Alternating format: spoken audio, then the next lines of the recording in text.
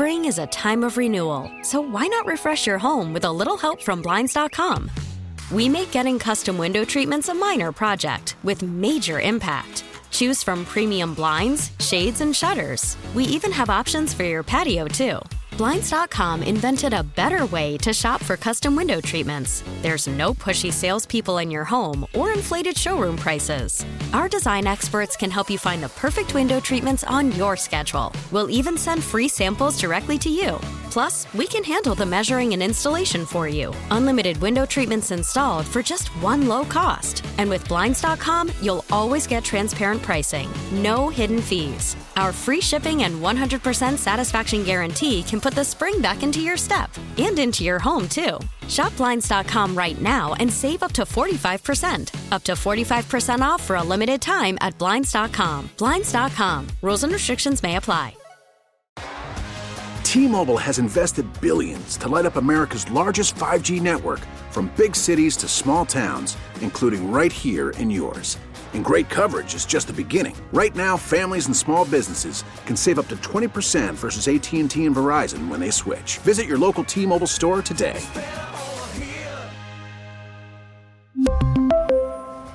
Plan savings with 3 lines of T-Mobile Essentials versus comparable available plans. Plan features and taxes and fees may vary.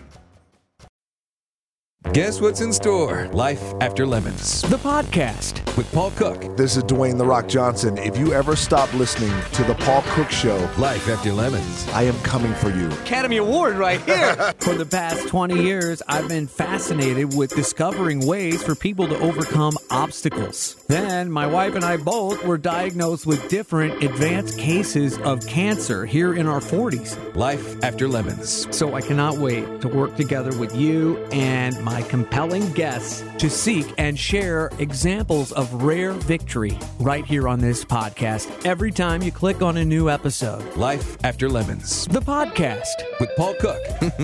I'll take some of that. Let me tell you, I am so thrilled that you are here to take in Life After Lemons. We have another incredible show with a Dateline-esque storyline that you have got to hear.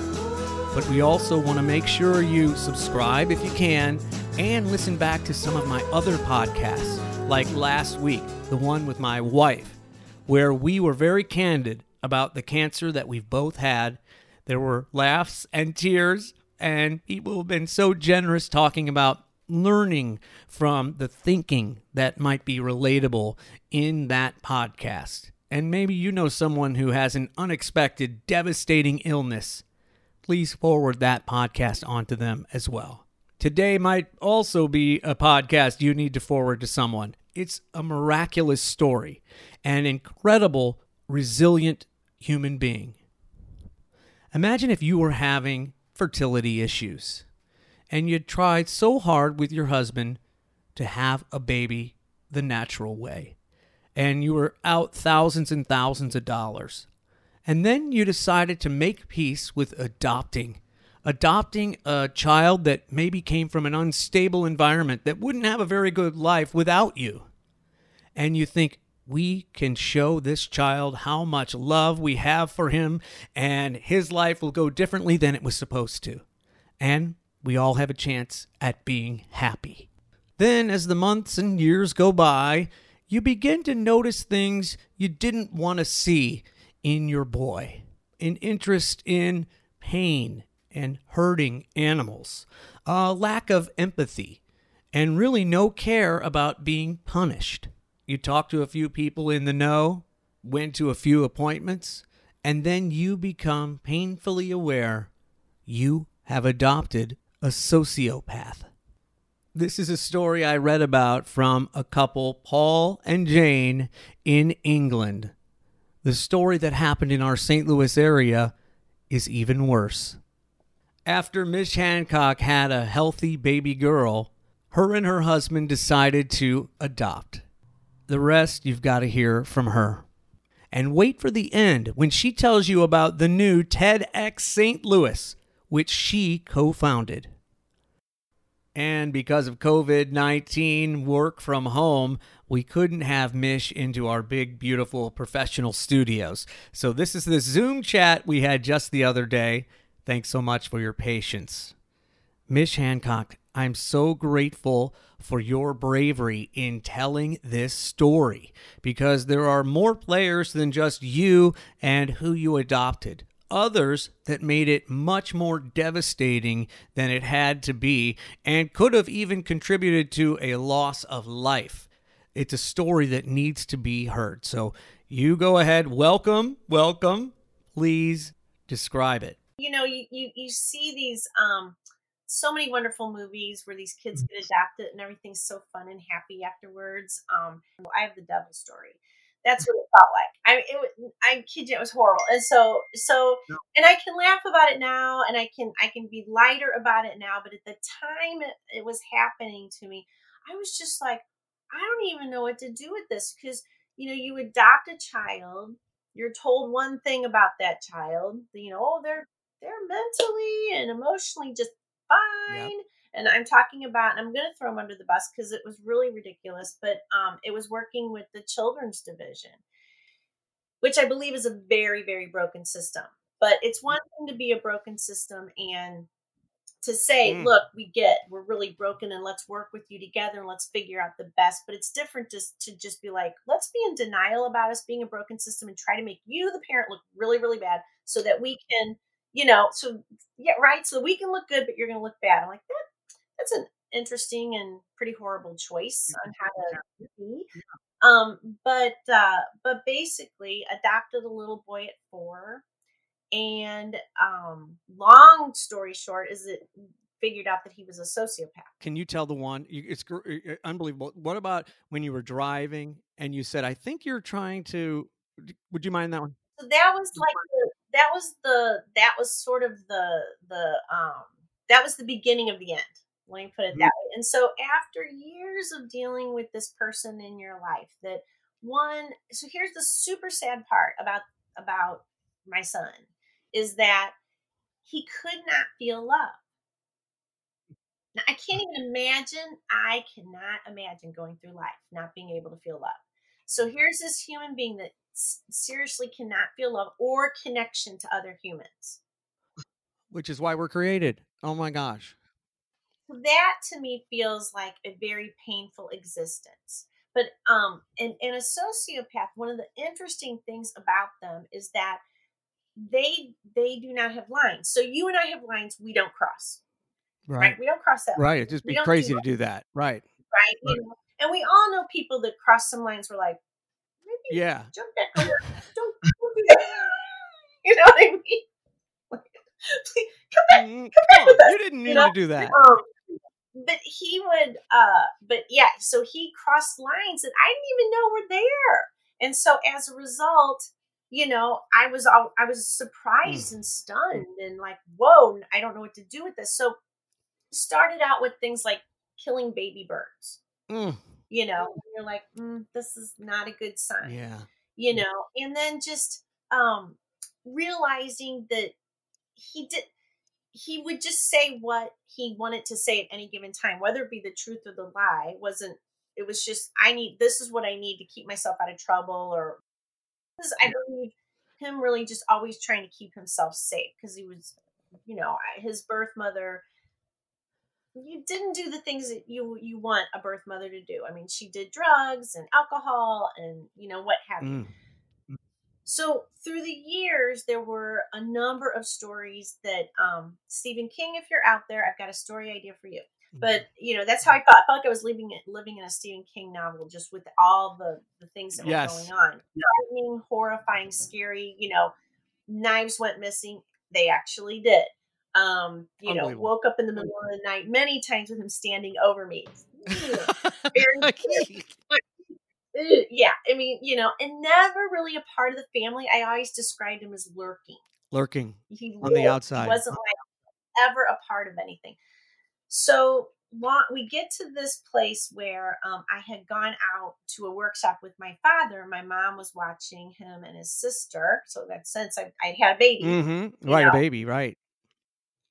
And when I got back to my parents' house, as I was getting close to the house, I had this image in my head of my daughter laying in a pool of blood with a knife next to her. And I was like, what the hell is this? Why am I having this image? Oh my God, I'm freaking Wow. out. Running in my parents' house, Mom, kids, How you doing? they come upstairs. My daughter is just very distraught and crying. And my mom was like, I don't know what's wrong with her. She's been like this all night. I'm thinking, because she's feeling the same stuff I'm feeling, something's up here. Wow. So get the kids in the car. My son's name, by the way, is James. So I had James sitting up front and my daughter in the back. And I just asked him, I was like, I feel like you're going to hurt somebody. Are you going to hurt somebody? And just as, like we're having a regular conversation, he said, I go, okay, who? And he points to his sister and said, her. I said, well, what are you going to do? And he's like, I'm going to stab her with a knife. Oh my God. And I said, well, are you going to do that to anyone else? And he's like, probably you. Okay. And I said, well, how about Dad? He goes, well, not Dad. You're driving. Oh my God. That didn't make any sense. So that was when I went, I'm in trouble. Yeah, we're in trouble here. I'm in trouble. I'm here. I'm at that place. The place I knew, I felt it. I knew, but here we are. So that's when I took him to the Behavioral Science Center out at St. John's. And that began the road of, how do I get this person out of my house? And it was a nightmare. I mean, and that's where the nightmare started, Mish. I was going to say that. You hear the knife and all that. This is when the nightmare started. I mean, it did happen before, but you know what I'm saying. Well, it escalated to a whole other, like it went, the nightmare went from this person in your house that you have to figure out how to get out of your house, to the children's division that would continually lie and do weird things with the truth. That Oh my God. I was like, I can't believe that these people are supposed to be protecting people, and yet why are they not understanding what's going on here? Clearly, they have dealt with children like this, because as a child, what they call it is reactive attachment disorder, the inability to attach with your caregiver. Wow. I know that they have dealt with this. Yeah, I mean, there's a term. Oh my God. That's something new, right? But then as he got older, it was clear that, mental health professionals were often using the terms of sociopathic tendencies and behaviors. Yes, I would think. And that's what that never would add up, because these mental health professionals that the children's division had him working with were using these terms. So I'm like, these are your people. Your people are saying this. Why don't you believe them? And their way of dealing with always, like, they would say things like, well, teenagers. I'm like, right? Oh my God. He killed our cat. I'm like, teenagers don't just kill the pet cat. No remorse. Or For fun. beat the dog almost to death. This is abnormal, disturbing behavior that we should be looking at going, wow, this child is going to grow up and be an adult and going to get, that was the one thing that was consistent, was scarier behavior every year. Oh my gosh. This isn't just going to go away. No. And one of the mental health professionals that were working with him at the time had called me I did get him in residential care for a while. And he asked me, he's like, I get what got him in here, but I want you to tell me about early things. Like, what did you notice early on? And we were talking about that. And he's like, okay. He's like, you are dealing with a sociopath, Mrs. Hancock. He goes, I am looking at a list of things you have done over the years, and you have to be exhausted. I'm like, dude, totally exhausted, and all my hair's gone. I'm freaking out, things aren't good over here. And I don't sleep. Don't sleep. That would be bad. Hey, just so you know, haven't slept. I gotta stay on top of things. And so he was the one who finally said, you were dealing with a sociopath. We do not know how to get a conscience in where a conscience has never been. Nobody knows how to do this. So then you've got the children's division saying he's ready to come back home because he's been through our program. And I'm going, do you have a magical program that cures people who are sociopathic? Because there's a lot of folks that would like to know about Yeah, that would be worth something. Yes. this. What is this magical program of yours? Yes. Can you bottle it? Let's talk about this. So it's just such a bizarre. It was just bizarre. It was like living in an alternate universe, because I'm used to being Mish. You know me, being out and about and Yes. fun and hugging people, and loving people, and Loving I'm on people. the children. Yes. I'm like, why don't you get me? Yeah, right. Come on, dude. You got a good one. I'm the person I'm not the issue, You scored. So yeah, I know. really, really horrible, tough, difficult.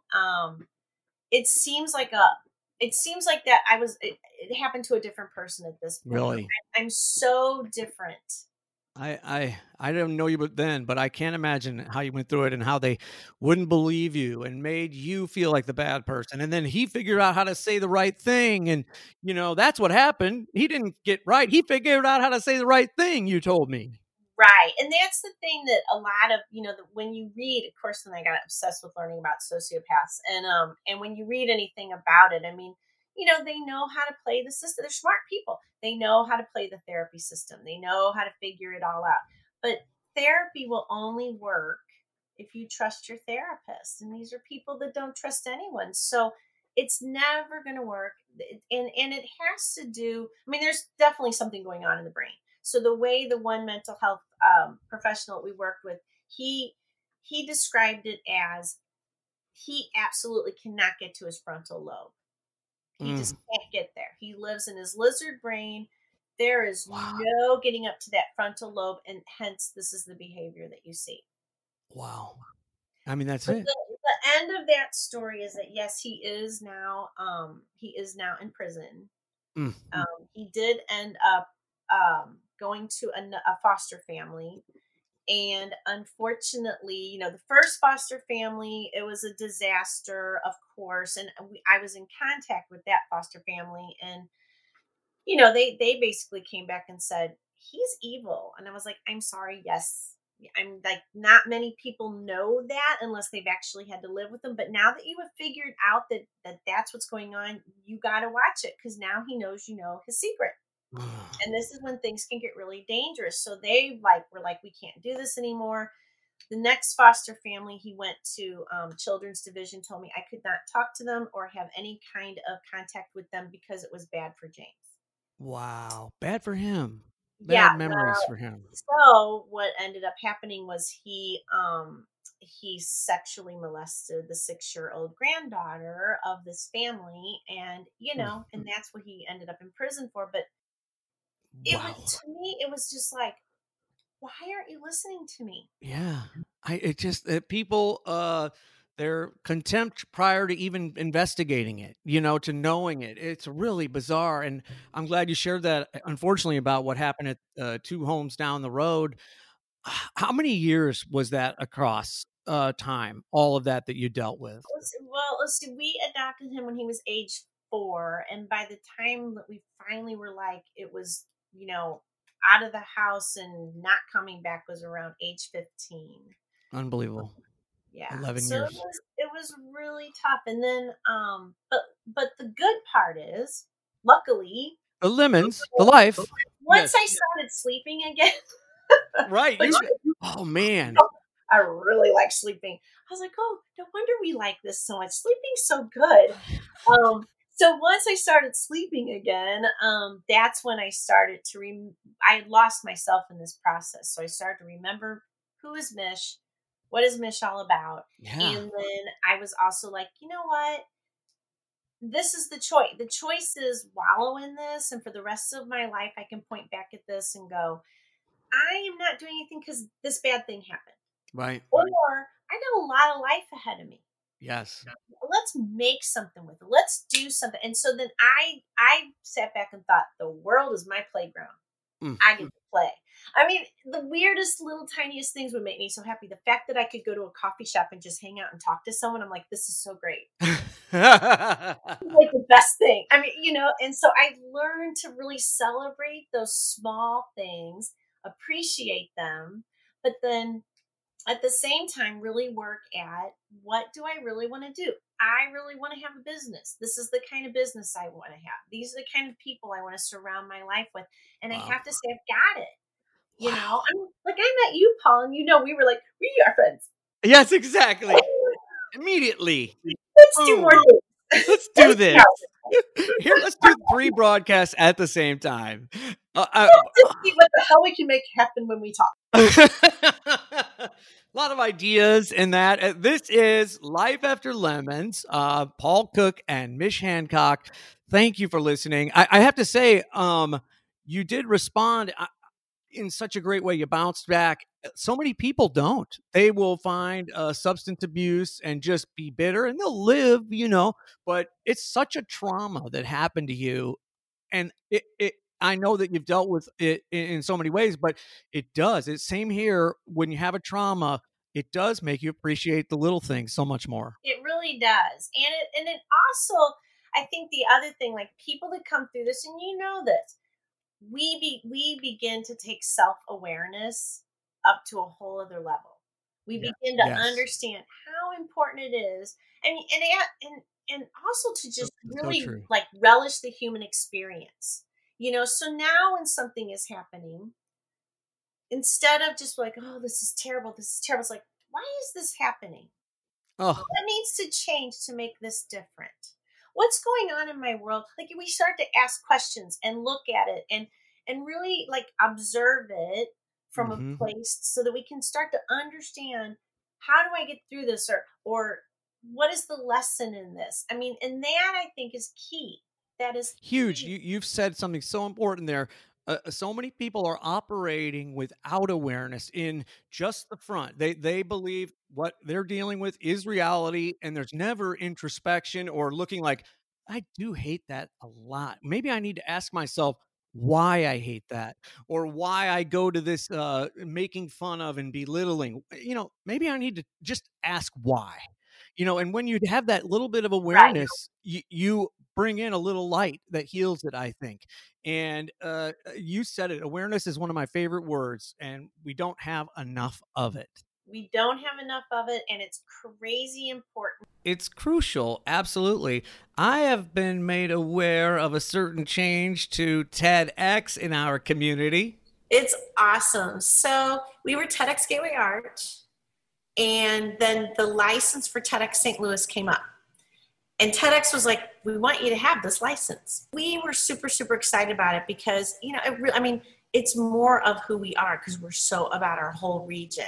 Yes. We love the Arch, nothing against the Arch, but we wanted to really take our message and for our message to make sense, which since we highlight people from St. Louis, right? It made sense for us to be TEDx St. Louis. So we were very excited when they granted us the license. Oh my gosh, I'm absolutely so excited. So then that means you've got to put this new TEDx St. Louis out there, and I think you got something planned, right?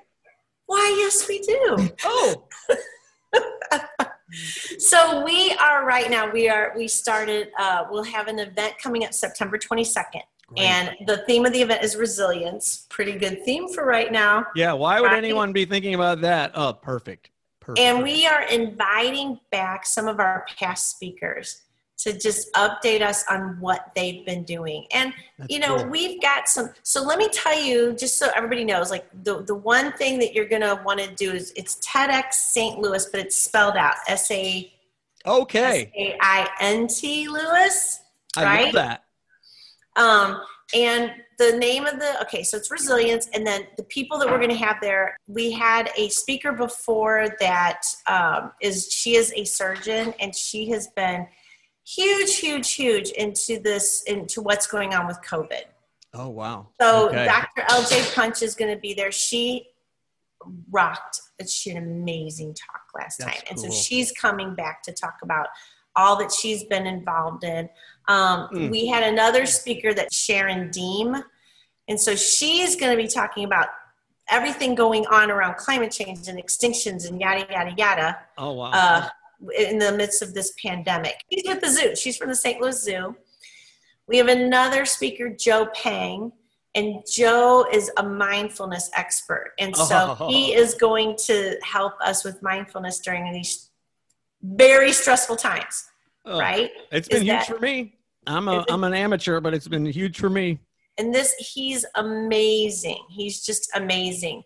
And then we're also going to invite back Wally Seward, who was at one of our events not that long ago. He was one of our latest events before all this stuff happened. Yeah, before the world changed. But he's going to talk about the pro-cop and anti-cop divide, which is a hot topic right now.